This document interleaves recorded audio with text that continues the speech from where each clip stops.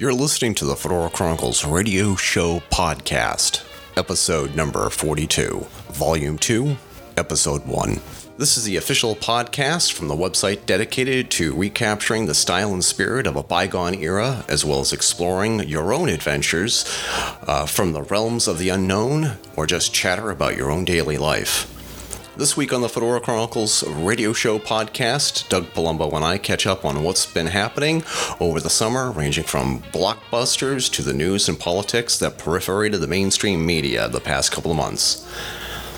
We also spent some time catching up on what we've been up to since our last podcast. The Fedora Chronicles Radio Show Podcast is brought to you through our link to Amazon.com. Click our Amazon link on our webpage or forum, and we get a little kickback from it with no extra added cost to you.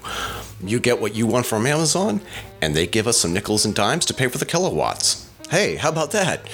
This podcast is also brought to you by our Zazzle page, where you can get coffee mugs, t-shirts, tote bags, and barbecue aprons with our logos and slogans on them. Search for The Fedora Chronicles by going to Zazzle.com. Once again, here I am with Doug Palumbo.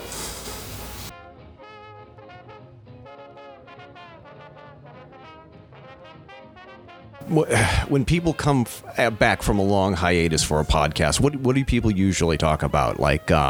So how was your summer, Doug?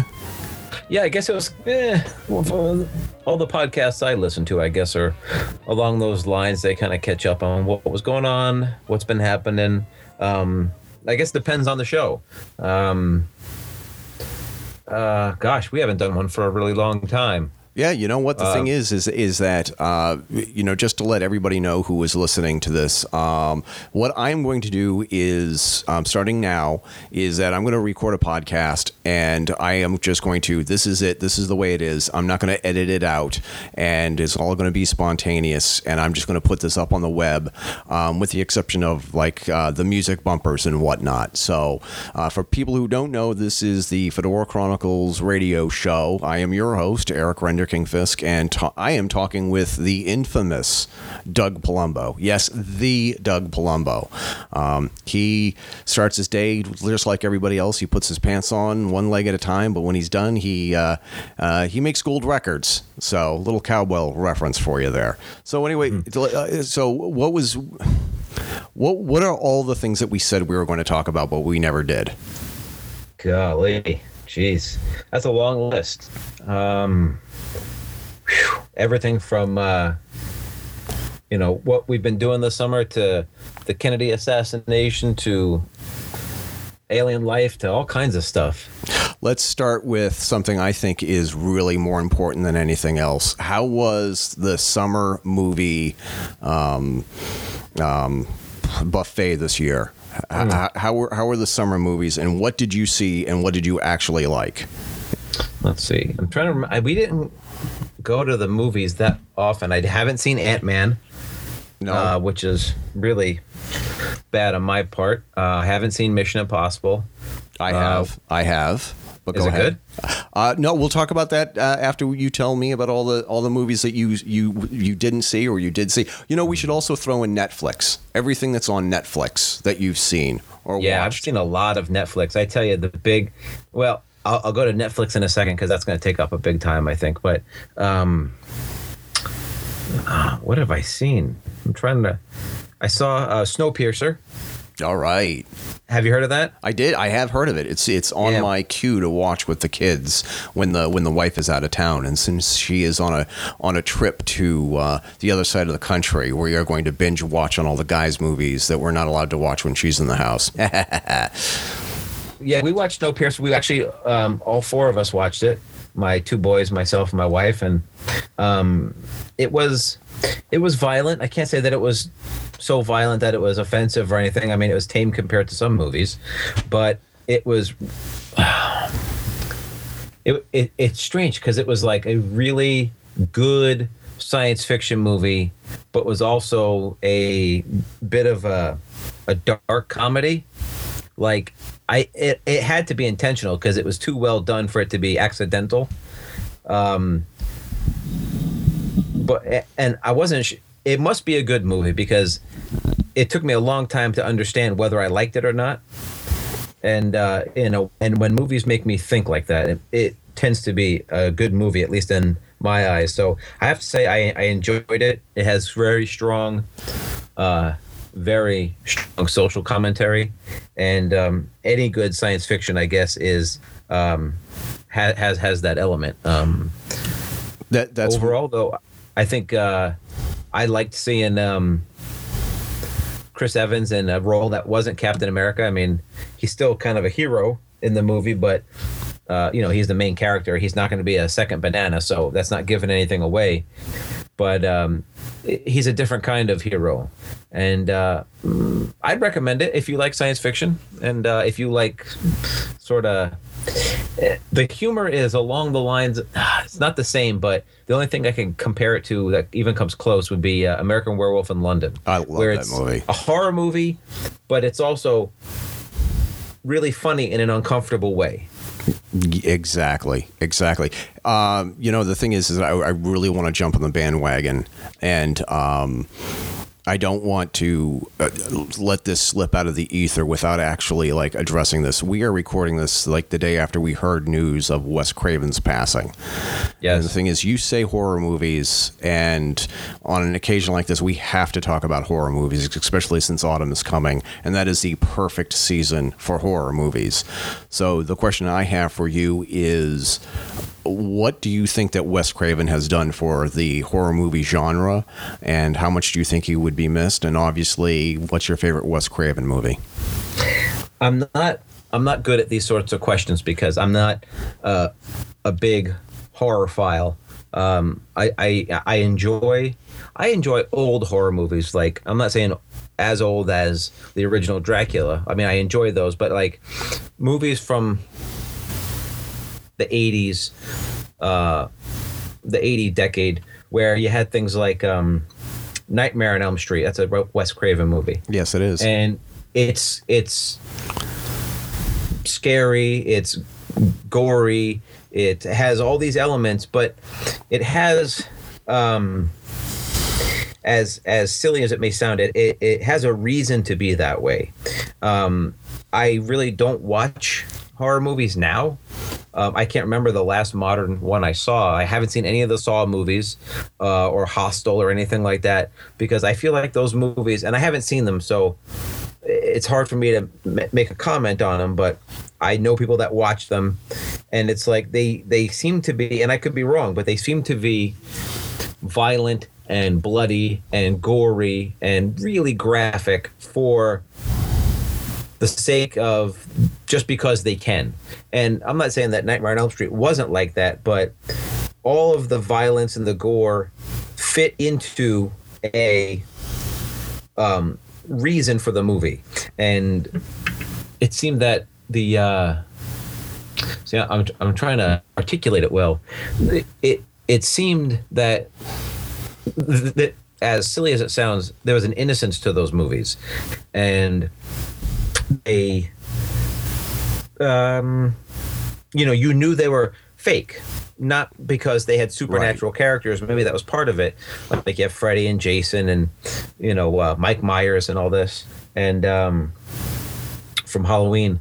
But you saw it and you knew it was fake, kind of like watching a Looney Tunes cartoon or the Three Stooges. You're not going to watch Looney Tunes and then go back and strap your buddy to a giant rocket and shoot him into space or something like that, because you knew it was fake. Same with those movies. The movies nowadays, like I said, like Hostel, Saw, I've seen clips of them, and they seem like really, they strive to be hyper realistic, and not in a fantasy way, but in a real way that is almost, it's disturbing. And I guess maybe that's part of the point, but it makes it just not something I want to watch. Yeah, I think that there are two types of horror movies that I'm aware of, and there is the sort of like the hyper reality movies like Saw, whereas it's like we're just going to show you just the ultimate gore and what we can do with special effects, whether it's prosthetics or CGI. And then there's the other kind of horror movie, whereas it's innocence versus the ultimate evil. Whereas it's like you have family moves into this house and there's something creepy in the house, or little girl buys this little magic box that has like the soul of a evil child that died 200 years ago, like an American Haunting in Connecticut or something like that. And it's like those are the kind of movies that I really, really enjoy. And I've had so many arguments about this this concept. Whereas it's like it's like, and I'm going to use the word air quotes when I say good Christian. If you're a quote good Christian unquote, you're not supposed to enjoy those movies. But the thing is that the whole thing is that it's like you cannot have the ultimate triumph over evil if the evil is sort of like sort of tame. Right. And it was just like there are those like really scary get under your skin, where it's like there's these people who, for no fault of their own, they're troubled and bothered by satanic forces or evil spirits. And they have to find help and find a way to fight off these evil, and then when they succeed at the end, you're still sort of like creeped out. But yet at the other end, it's sort of like, yeah, you know what, good won again. And it was just like, not to get off on a tangent, like in many ways, Raiders of the Lost Ark is like a horror movie, because there's a lot of horrible things that happen there, and there's like a lot of gore, but it all sort of fits the narrative of the story. It fits the narrative of the story. And the thing is that you can watch and enjoy a movie like, Raiders of the Lost Ark, and it's like in the bad guy at the end, the bad guys, one guy gets his head blown off, another guy has his, head shrink into his throat, and the other guy, his face melts off. And it's like, you kind of like that because, well, I mean, they're the bad guys and they had it coming. Right. They deserve it. And they deserve it. And it's like a lot of things, like with like really good quality horror movies, I think, not slasher films, but the psychological ones, whereas it's like you're dealing with the kind of just the classic evil forces. And it was like, and I think we almost sort of like need to sort of like deal with like the traditional horror themes. We're even in a day of technology when it's like we think that we are the end all and be all on this planet, and there are realms that we don't even understand. Which movies from that sort of that part of the genre would you then recommend? You know what I think I should do is, like, on the webpage for this podcast, I think that I should come up with a list of horror films that I think that really sort of fit the horror genre of those sort of like fighting the supernatural forces, but the average Joe who moves in. I think that there was this one. It was a sequel to American Haunting in Connecticut, and it was right along the same lines. I don't even know why they bothered to call it American Haunting in Connecticut when it took place in another part of the country. I think it was like in Appalachia or something like that. These people moved into this neighborhood, and there was a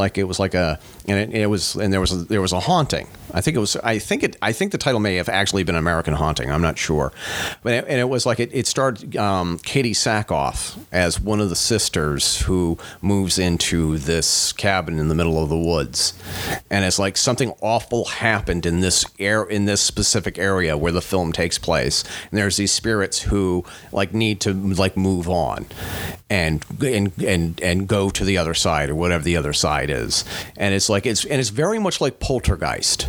Mm-hmm. And it was like, I'm not sure because I don't have IMDb open up right now, but I think Poltergeist is probably one of the best horror movies ever made, and I think it was rated PG. I'm not sure. It's a Steven Spielberg film, and look it up now.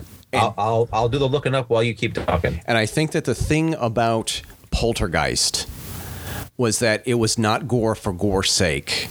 And it was not over the top, and it was not gratuitous. It was PG, by the way. It was PG. Mm-hmm. Poltergeist is a PG film, the original one, not the remake that was released this past spring. No, 1982. 1982. And to this day, it is still the scariest film I think I have ever seen. because it still works. It works on such a psychological level. It's not even funny. So, and it was just like, and I think that what Wes Craven did, and I don't have no idea if this has anything to do with Poltergeist or anything like that, but I think that what Wes Craven did was create a genre of horror films with Nightmare on Elm Street, whereas you can have funny, interesting characters, and you can have a psychotic supernatural villain who is like, he's just an evil murderer, and yet at the same time he's funny. And I don't think that we would have Heath Ledger's Joker if it wasn't for Freddy Krueger. And I know some people are probably going to disagree with that, but I think I'm going to let that one stand. I could see where you're going with that. I'm looking at Wes Craven's IMDb page, and there are things that he did that I had no idea. Like, I had no idea that he was involved. He directed, and let me see if he wrote it. And wrote Swamp Thing in 1982. Yeah, I actually saw that. I know that. And it was just like, but I don't consider that a horror movie per se. No, not at all. But it's just, one of these things where it's like it's a classic, sci-fi superhero movie. And I had no idea he was involved. I mean, lots of great psychological movies, like you have The Hills Have Eyes and Stranger in Our House. It was a TV movie. But I remember some of these, and, then he did, something like Nightmare on Elm Street, and then Walt Disney's Wonderful World of Color. Yeah, and it was just like I think one of the scariest movies I have ever seen in the theater was Serpent in the Rainbow. And it was just like, and that really sort of deals with the entire genre of zombies, and it was just like, but it's like it just doesn't like it's not like The Walking Dead or the zombies that we know like today. It has a lot to do with voodoo. It has a lot to do with a smartass from New York City or something like that, like an anthropologist like wants to go down south and to dispel all of this nonsense shenanigans about voodoo, and then he gets caught up in it, and then something horrible happens to him, and it was just like, it's when I saw it, it was one of those things where it's like I could not go to sleep, and it's like I stayed up well into the next morning. I think I saw it on a Friday night, and it's like I stayed up like all night wondering, like, any little noise in the other part of the apartment house where I was living in, like, would like make me just like not bolt out of bed, but just like would keep my eyes wide open and remain like absolutely, totally, perfectly still. And it's like, I think that is exactly what a really good horror movie does. It scares you to the point where it gets underneath your skin, and it gives you something really like scary to overcome. It gives you like the opportunity to overcome your fears. And it's like, and I don't remember the name of the TV show, but there was this one episode where the cast and crew were dealing with the concept of fear, and fear wants to be conquered. Sure. And I think that's like what a lot of people don't want to actually deal with. But here's something that it's like I think we need to deal with, and talking about the ultimate horror. Josh Duggar and the revelations about his Ashley Madison account. I know that was a pretty slick segue there, but I haven't really followed it. That I put them in the same realm as the Kardashians in that I have no interest at all. They have the whole Ashley Madison thing, even before this, just it's repulsive, and it's just not something that interests me. Never got people thought it was funny and whatever. I find it morally corrupt, but people do what they do, and it's their business, not mine. But with this whole Duggar family thing. I never watched the show, and I know he did some horrible things, when he was younger, and it's just, I'm not trying to be ignorant. It's just that, these reality shows breed a certain kind of people, regardless of how they portray themselves or how they want to be seen. They breed a certain kind of people, and eventually, for the most part, I think it's not good. Yeah. And they make people that are, they make either nobodies into quote unquote somebody, like the Kardashians, or they make nobodies, and by nobodies I mean, people of no known talent. No known talent or reason to be famous. They make them feel like they have talent and fame. And if the Duggars want to have 20 kids or however many kids they have, that's their business, not mine. But it's not something that needs to be, put on television, and I don't follow it. It's exploited for ratings, and I think the entire issue that I have with all of these reality TVs is like, pick anybody. Either it's like it's the Osbournes or the Kardashians, The Biggest Loser, which I've really gotten sick and tired of in the past couple of years. I mean, just pick any reality TV show. You pluck these people out of obscurity, or you take these people who used to be somebody and then put them in a brand new environment and go through these wacky, crazy things for ratings.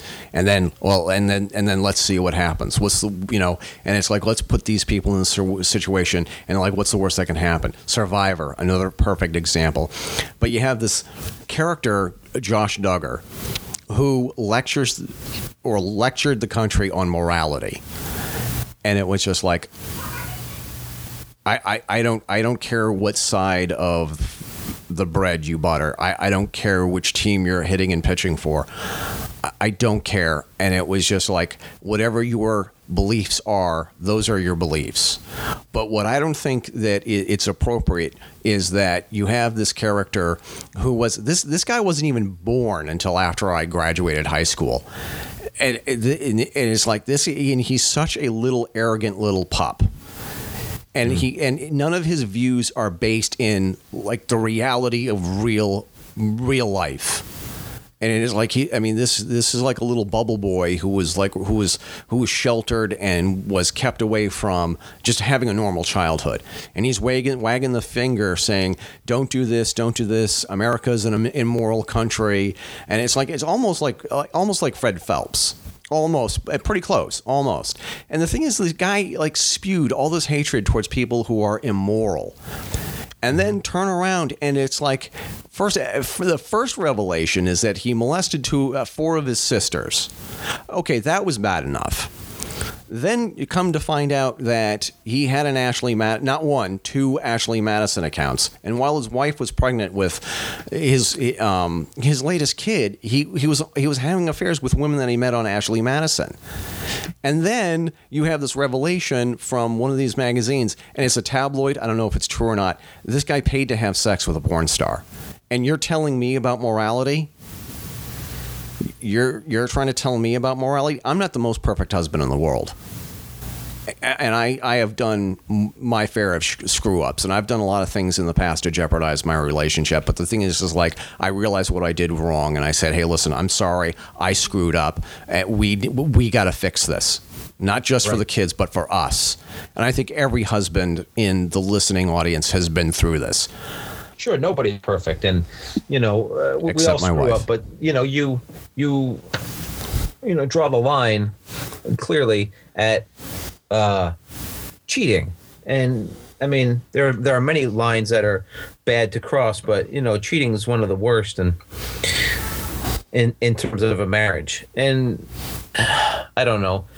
That's kind of going with what I was saying before, that, these reality shows, by people watching them and people producing them, make these, the people on the shows feel, I'm not going to say untouchable, but certainly gives them a false sense of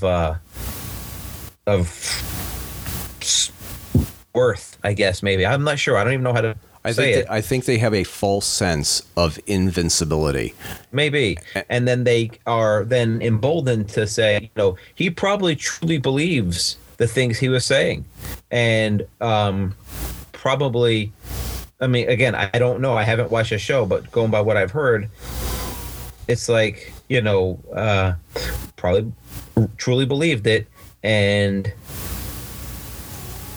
that's why he professed it so much, because he was doing the wrong as well. So he was really, I think, in a way, speaking to himself as opposed to speaking to everybody else, because, you can't do that stuff and not feel guilty. Absolutely not. And if you do it and don't feel guilty, then there's something really wrong with you. I mean, there's something wrong with you for doing that, to be cheating. But if you feel no guilt or remorse, then, I don't know what to say, but you got some bigger problems. Yeah, absolutely. And I think the ultimate nightmare is to have this secret that is eventually exposed. And then not only does his wife know it, but the rest of the world knows it. Mm-hmm. And it was just like, and I'm sure that there were some sleepless nights before this happened. And he was just like, oh my God, it's like if the world knew what kind of person who I really was. And then not only would this hurt me, but this would hurt the entire family dynasty. And it was just like, what's going to happen? And it was just like, okay, well, everybody knows about me molesting my sisters. Okay. All right. Well, but at least they don't know about the other three. Right. And then all of a sudden, they know about your big secret number 2. Okay. Well, but at least they don't know about the worst one. And then they find out about the worst one. And it was just like, it's not even what he did. It was his behavior before that, saying you are an immoral, corrupt person, because you believe people should be allowed to do this, that, and the other thing.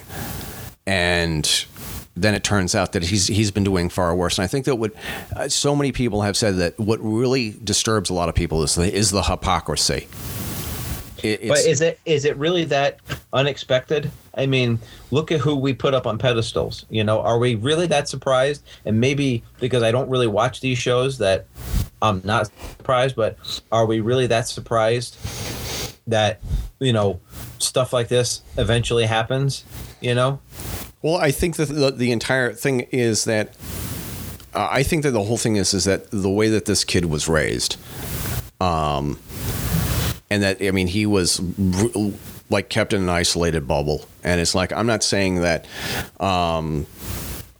you should expose your kid to all this horrible stuff out in the world, but I think that the thing is that at a very early age, you have to tell your kids, this is what's out there. This is what you should look at, look out for. And then if you have any problems, come see me and we'll deal with it.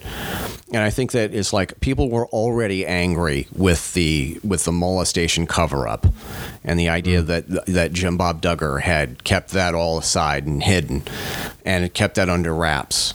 And not only was his sisters involved, but another girl outside the family. That's a crime. And it was swept underneath the rug. And it was like, okay, we were just getting over that. Or we hadn't even finished getting over that, as far as if you follow the media. And the whole the sister molestation thing is still sort of fresh in our minds. And then the Ashley Madison thing comes out, and then the sex with the pay for sex with a porn star. Then that comes out. And it was just there's so many of people, out in the nethersphere who were already angry at this guy for lecturing us about morality. And then to turn out that he's doing this is just I don't think people could stand it. I don't. And it's just and I think that these people are done. I think that the whole Duggar family, I think they're done. I think they're nobody's going to want to listen to them anymore. Nobody wants to pay to listen to them speak. I think they're done. And I think that there is the ultimate punishment, because all of these people know it's this guy's fault. Well, I'm not trying to sound pompous or anything, but, like I said, what do you expect when you put your faith in, to use a, Christian way of speaking, these false idols? of course you're going to be let down and disappointed. And I'm not saying that all these people that are on reality TV are bad people, because they're certainly not. But when you give them that much, when you give anybody that much attention and power, so to speak, it's going to affect them. And whether they were like that before or not, or they became that way after the show became popular, it's like, we're all human. And like I said, when you give that much attention to something that is not worthwhile, in my opinion, then you reap what you sow. Exactly. I think that it was just like I think that the shocker is that this happened like all of a sudden. It was just instantaneous. Well, it didn't happen all of a sudden. We just found out about it all of a sudden. No, it was all released pretty much all at once. And It was just like, and the thing is that, but this has been the dream of all the news networks, because the thing is that the summer, it's pretty slow unless there's a natural disaster. And there's nothing to talk about.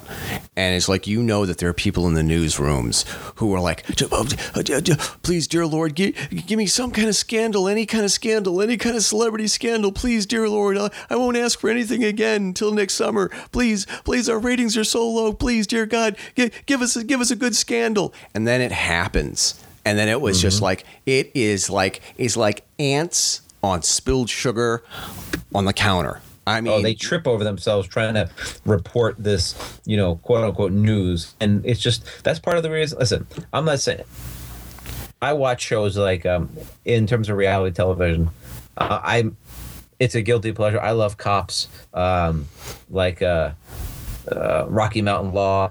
I don't know why, but those shows, I think they're good, and good in a way of entertaining. And, they're mindless mind candy. But it's, it's still reality television, but it's reflecting stuff that really does happen. These other reality shows, and maybe I'm justifying it, but these other reality shows, and I can't think of one where it wouldn't be the case. They're not reality shows; they're manufactured entertainment. Yeah, and I don't know. I don't know how they became so popular in such a relatively short amount of time. But it's just, people would be better served to watch, something else, anything else. Reruns of Golden Girls or something would be far better than any of this stuff. Any documentary. As a matter of fact, there's if and when we do this next week, because I really want to spend an entire podcast talking about a series of documentaries that I've been watching, and the entire theme is what happens when the lights go out. And there's one that I watched about the great blackout in New York City. I think it was 78 maybe. And it was just like what happens to people who are crammed in a small amount of space, and you turn out the lights and there's no electricity, and what happens? Well, they're going to turn on each other like rats. And it's like, and it happened up here in New Hampshire when we had the ice storm in 2008. Mm-hmm. And it was just, and the way people like turned on each other. Like there were literally two classes of people, and I hate to be so black and white about this. There are two classes of people. There are the people who were like, I'm going to help everybody out no matter what, I'm going to give till it hurts. And then there were the other class of people who were like, I'm going to exploit the situation. And I'm going to do whatever it is I have to do to survive, because we don't know when the electricity is going to be turned on. And that shocked me. That really shocked me. And I think that it was just like, it's like everything about everything that we've talked about in this podcast so far. We love to see how bad things can get in any way, shape, or form, and see how people bounce back from that. And I think that is the human condition. And it was just like, and that's why we love good drama. We love horrible horrible things that happen to good people and see how that they bounce back from it, or give people an impossible task and see how they take care of it. Well, on that note, to go back to your original thought, what is your favorite Wes Craven film or film of that nature that deals in those tenets? If I had to choose just one Wes Craven movie that I think everybody should probably see, if people were looking to celebrate the life of Wes Craven and honor Wes Craven this week, I think that you would have to see his lesser known films. Mm-hmm. Serpent and the Rainbow is by far, I think, the best movie to watch to celebrate the life of Wes Craven. I think the greatest non-Wes Craven horror film, Poltergeist, like we said before. For me, it's a coin toss between The Omen, mm-hmm. which I reviewed before, and The Exorcist. And it's like those are two movies that deal with very similar issues. And it was just like, they're heart-wrenching, they're gut-wrenching films to watch. And it was just like, in some way, shape, or form, yeah, good survives in the end. But it was just like, you have to be vigilant. Like, even though this evil has been defeated, you know that it will pop up one way, shape, or another. So we have to be vigilant against the fight against evil. Perfect Halloween material. And speaking about other scary things, another fabulous segue into the political candidates. And I only want to talk about one political candidate. Kanye West, because he's Kanye West. Kanye West for president 2020. No, but we didn't talk about this ahead of time, but I know you're referencing Donald Trump. I loved Donald Trump as a TV personality during The Apprentice. I loved watching his show.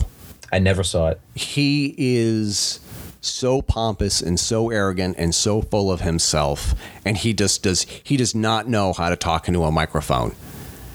Now, is he like that?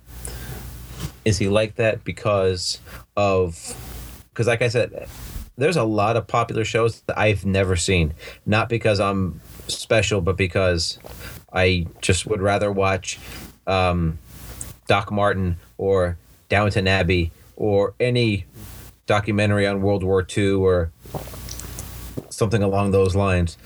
But is he like that because that's who he is as a person, or that's who he created as a character?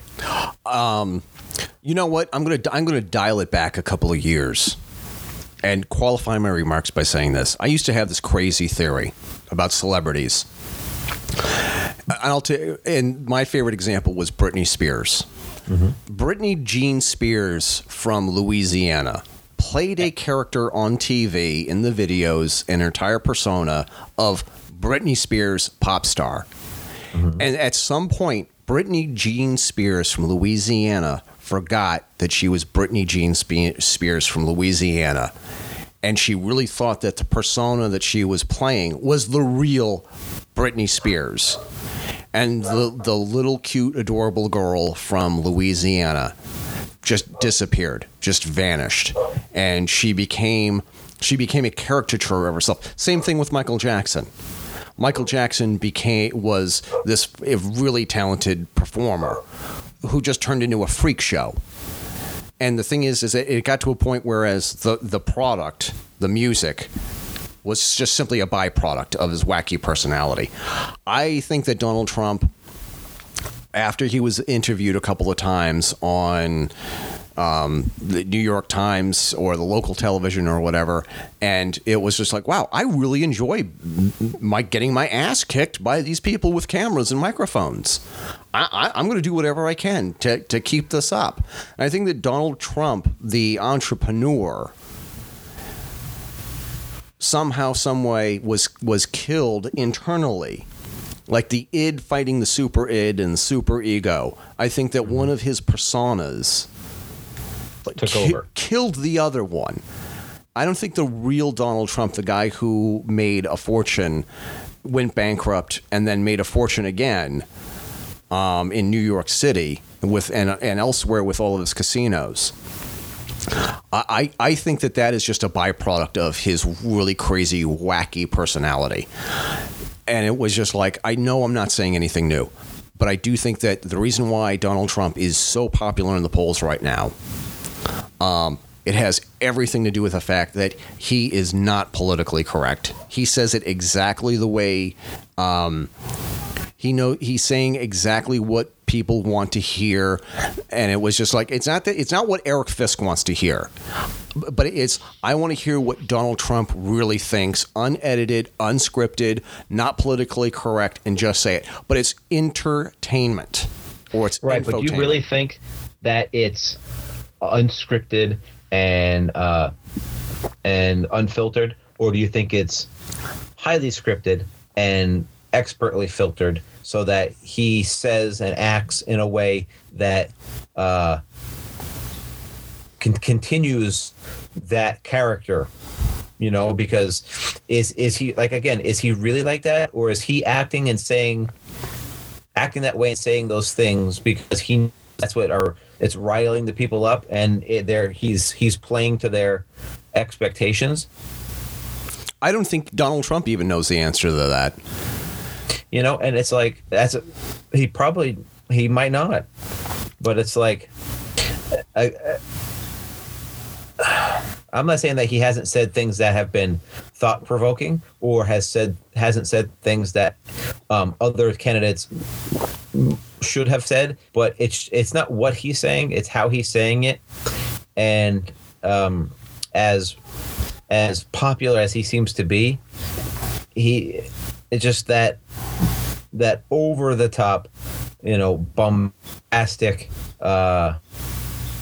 just when he unfurls his mouth and speaks, it's just that, again, it's not what he says, it's how he says it, and it's a complete. I'm not a prude or or politically correct by any stretch of the imagination. Just, I don't know. It's just not something that I can.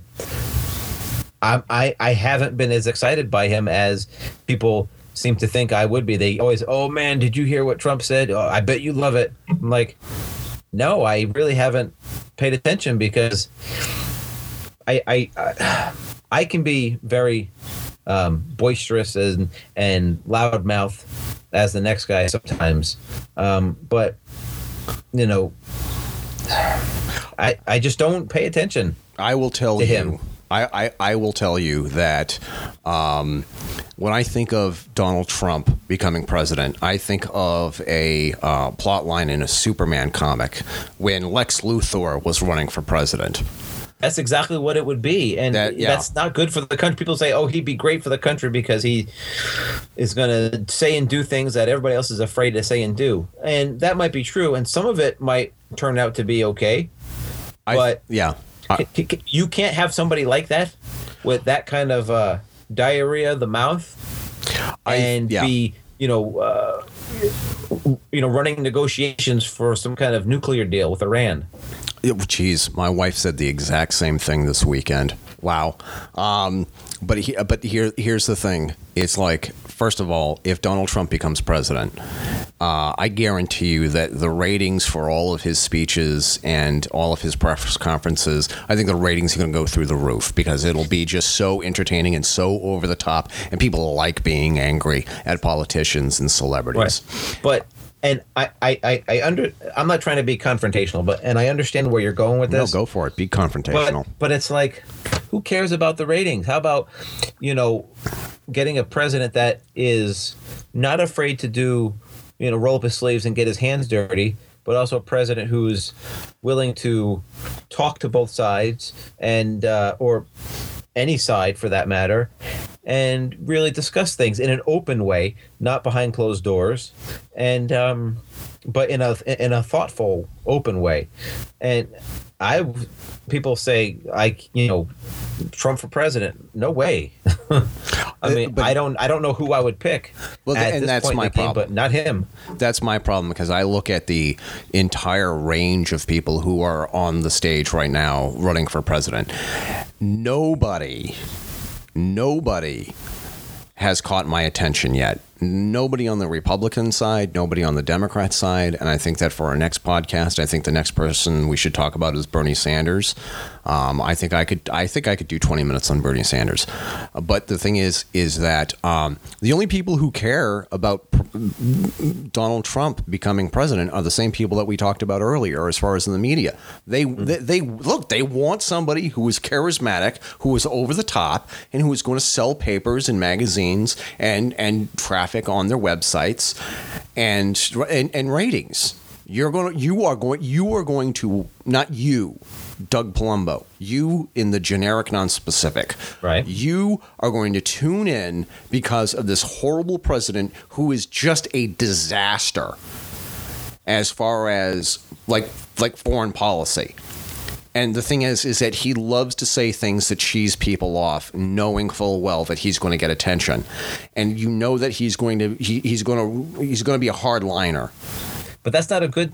I'm not saying being a hardliner is necessarily a bad thing, but all the stuff, doing it for the attention and the ratings and selling papers and magazines and web traffic, that's great for those people, but it does nothing for the country. It's horrible for the country. But I will say this, I'll stand by my thoughts on reality TV, and that it's just, candy that rots your brain. Yep. And my thoughts on Donald Trump, but I kid you not, I will pay good money to watch a debate between Donald Trump and Joe Biden. Joe Biden's Holy another crap. one.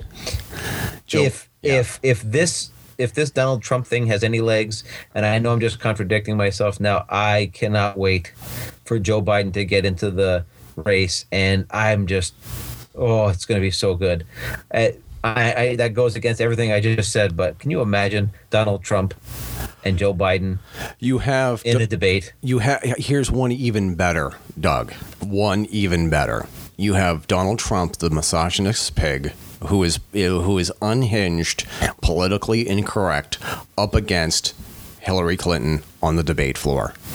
And it was just like, you will see an elderly entrepreneur with crazy hair get smacked by the crazy lady from Arkansas. I mean, I promise you, he will say something that will provoke her.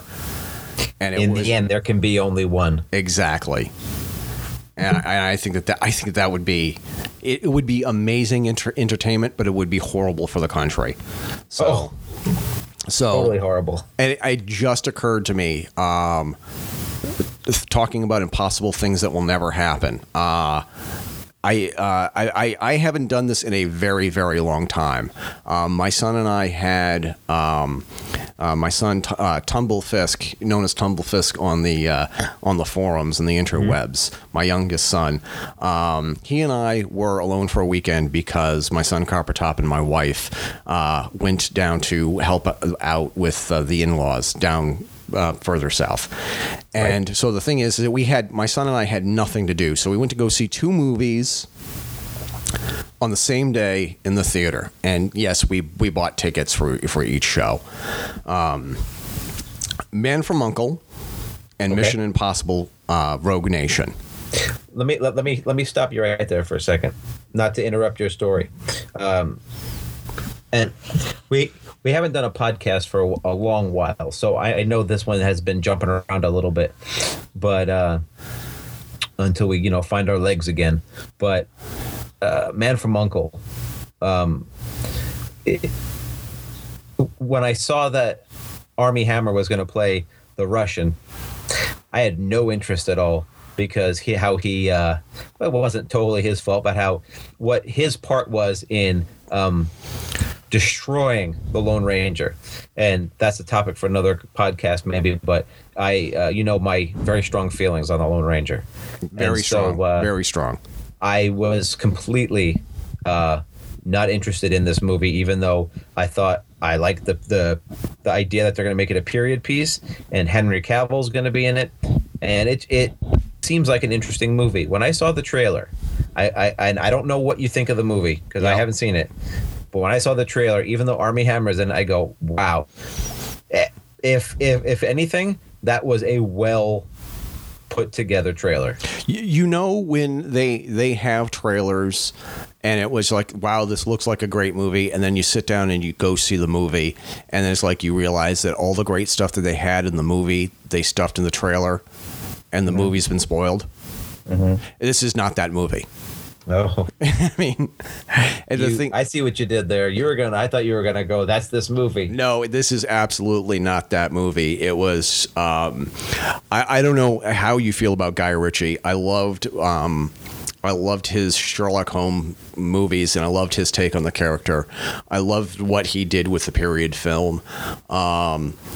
I love the fact that it really sort of kept within the theme of the early 1960s pop culture, and how it looked authentic. But I can tell you right now, I probably know more about clothes and fabric than I should for a straight man. And I can tell you, they did not use the same fabrics from the 1960s in this movie. They did not go crazy with the polyester.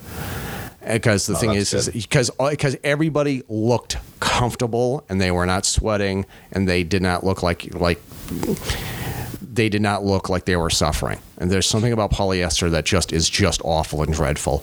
And it's like, just the trailer really, it looks funny and sexy and like just spot on period.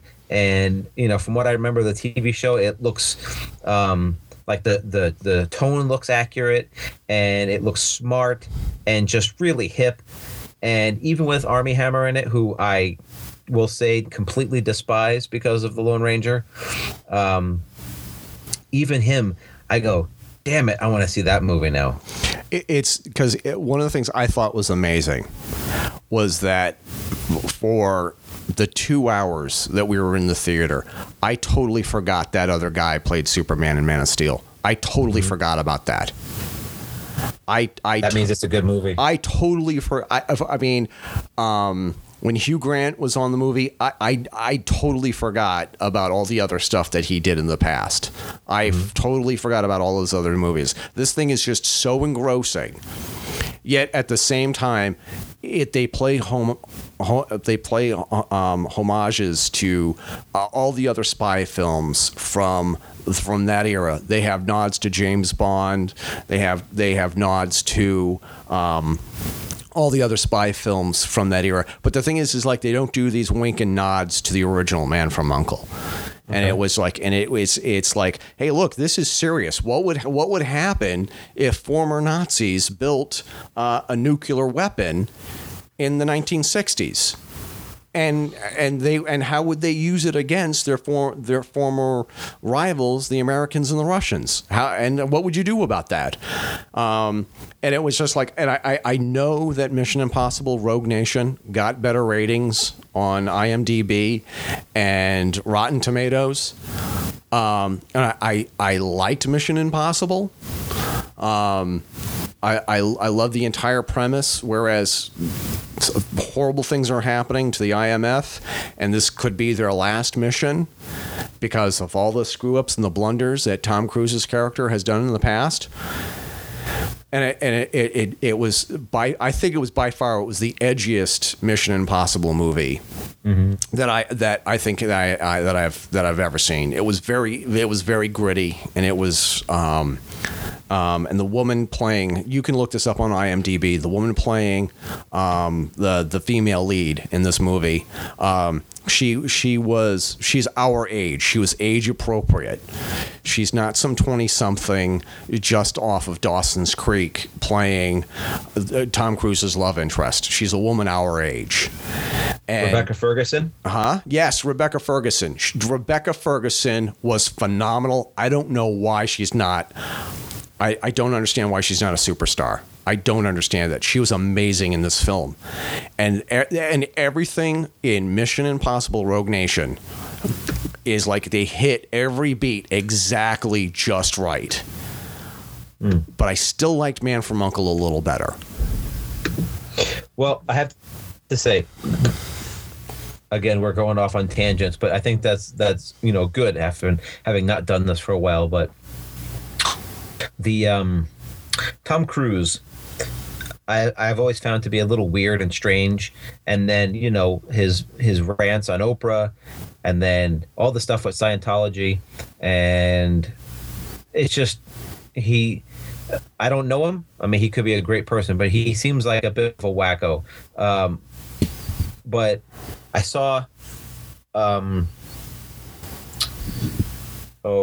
movie he did not too long ago with Emily Blunt with time travel. Live, Die, Repeat. Come on now.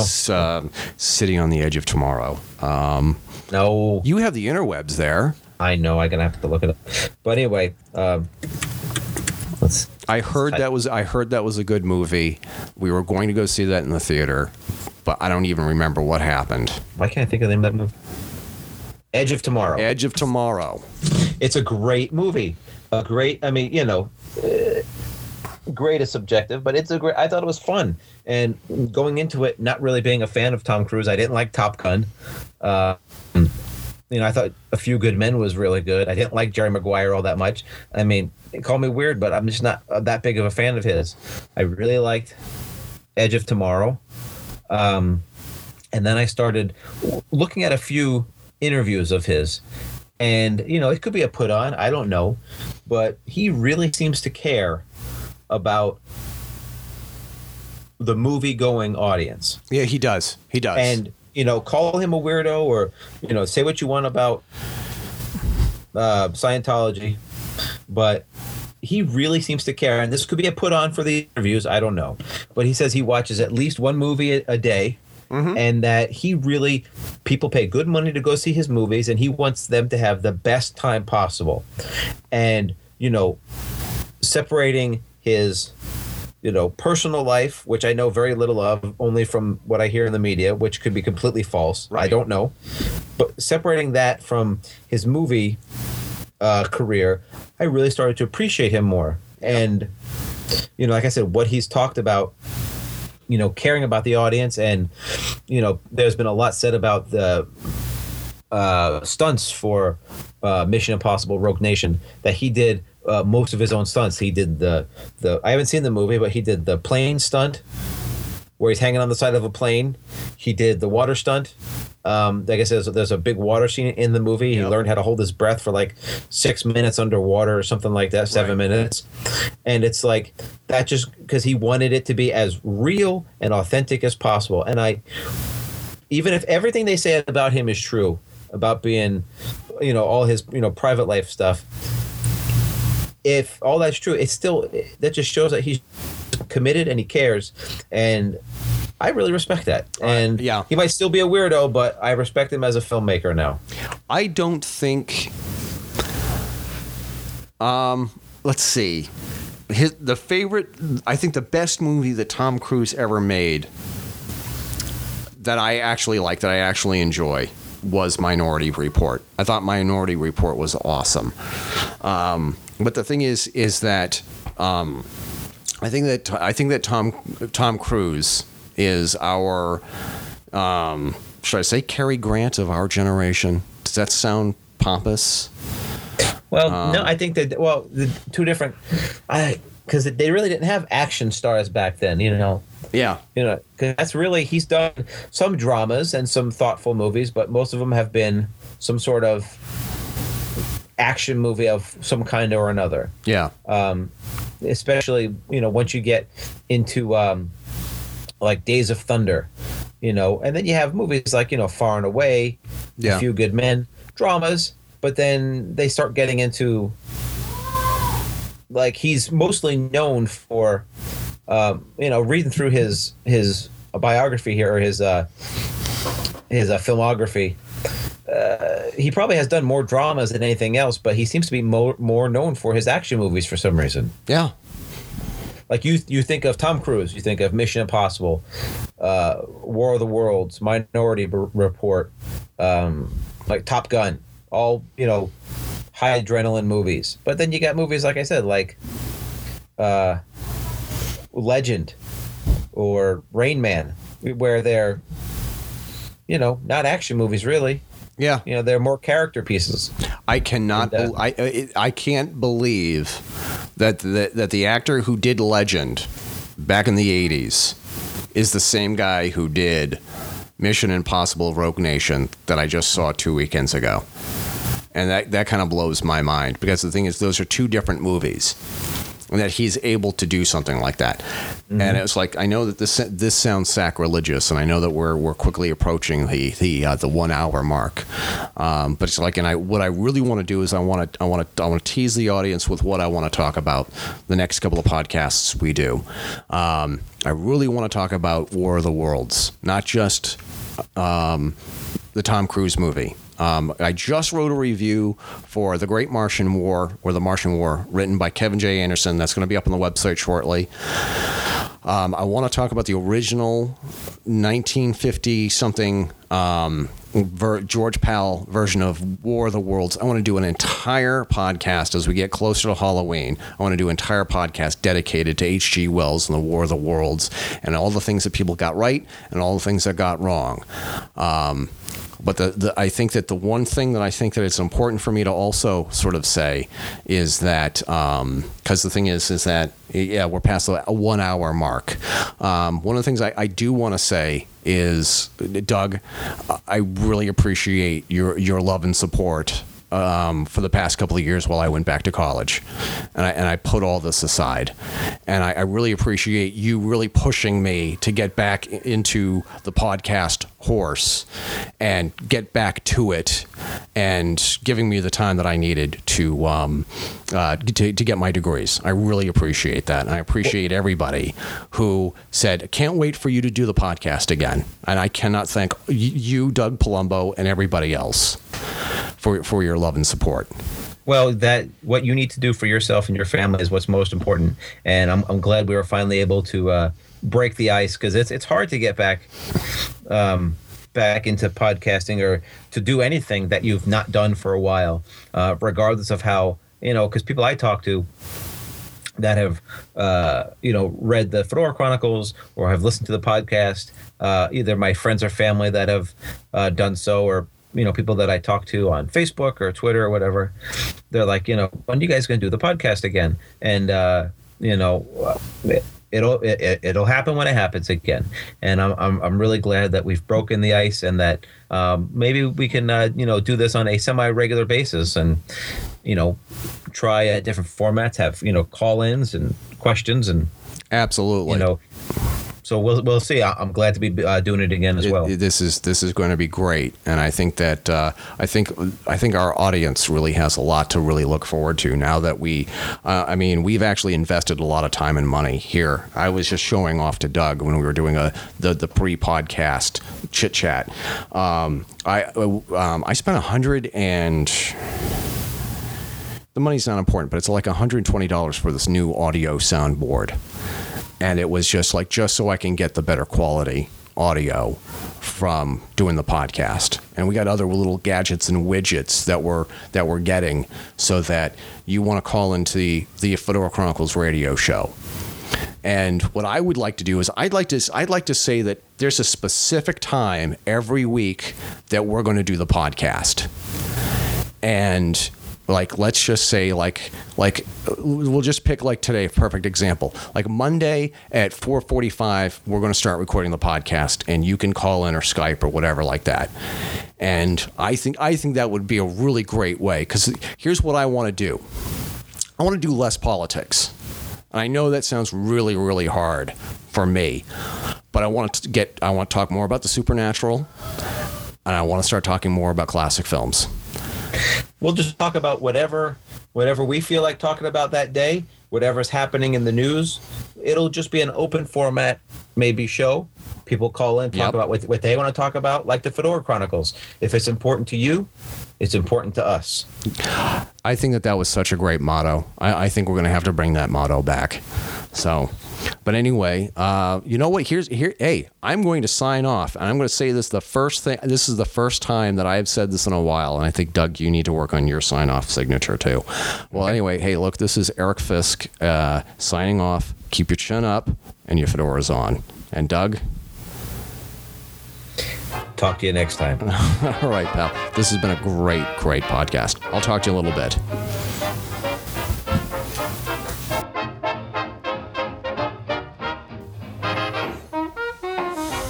Well, that's it for this edition of the Fedora Chronicles radio show. Once again, the Fedora Chronicles radio show podcast is brought to you by Zazzle. Zazzle.com/Fedora Chronicles. You can also support us by clicking through our Amazon.com link on all of our pages and forum topics. You shop at Amazon through our link, we get a little kickback. Finally, if you have some copy you would like me to read at the end of the podcast, or hey, even at the beginning of the podcast, let me know by getting in touch with us via Twitter, Facebook, or the forum. Got something you want the rest of the retrocentric world to know about? Let us help you by getting the word out via this podcast. So anyway, hey, with that said, thank you for listening, and this is Eric Renderking Fisk signing off. Until next time, keep your chin up and your fedora on.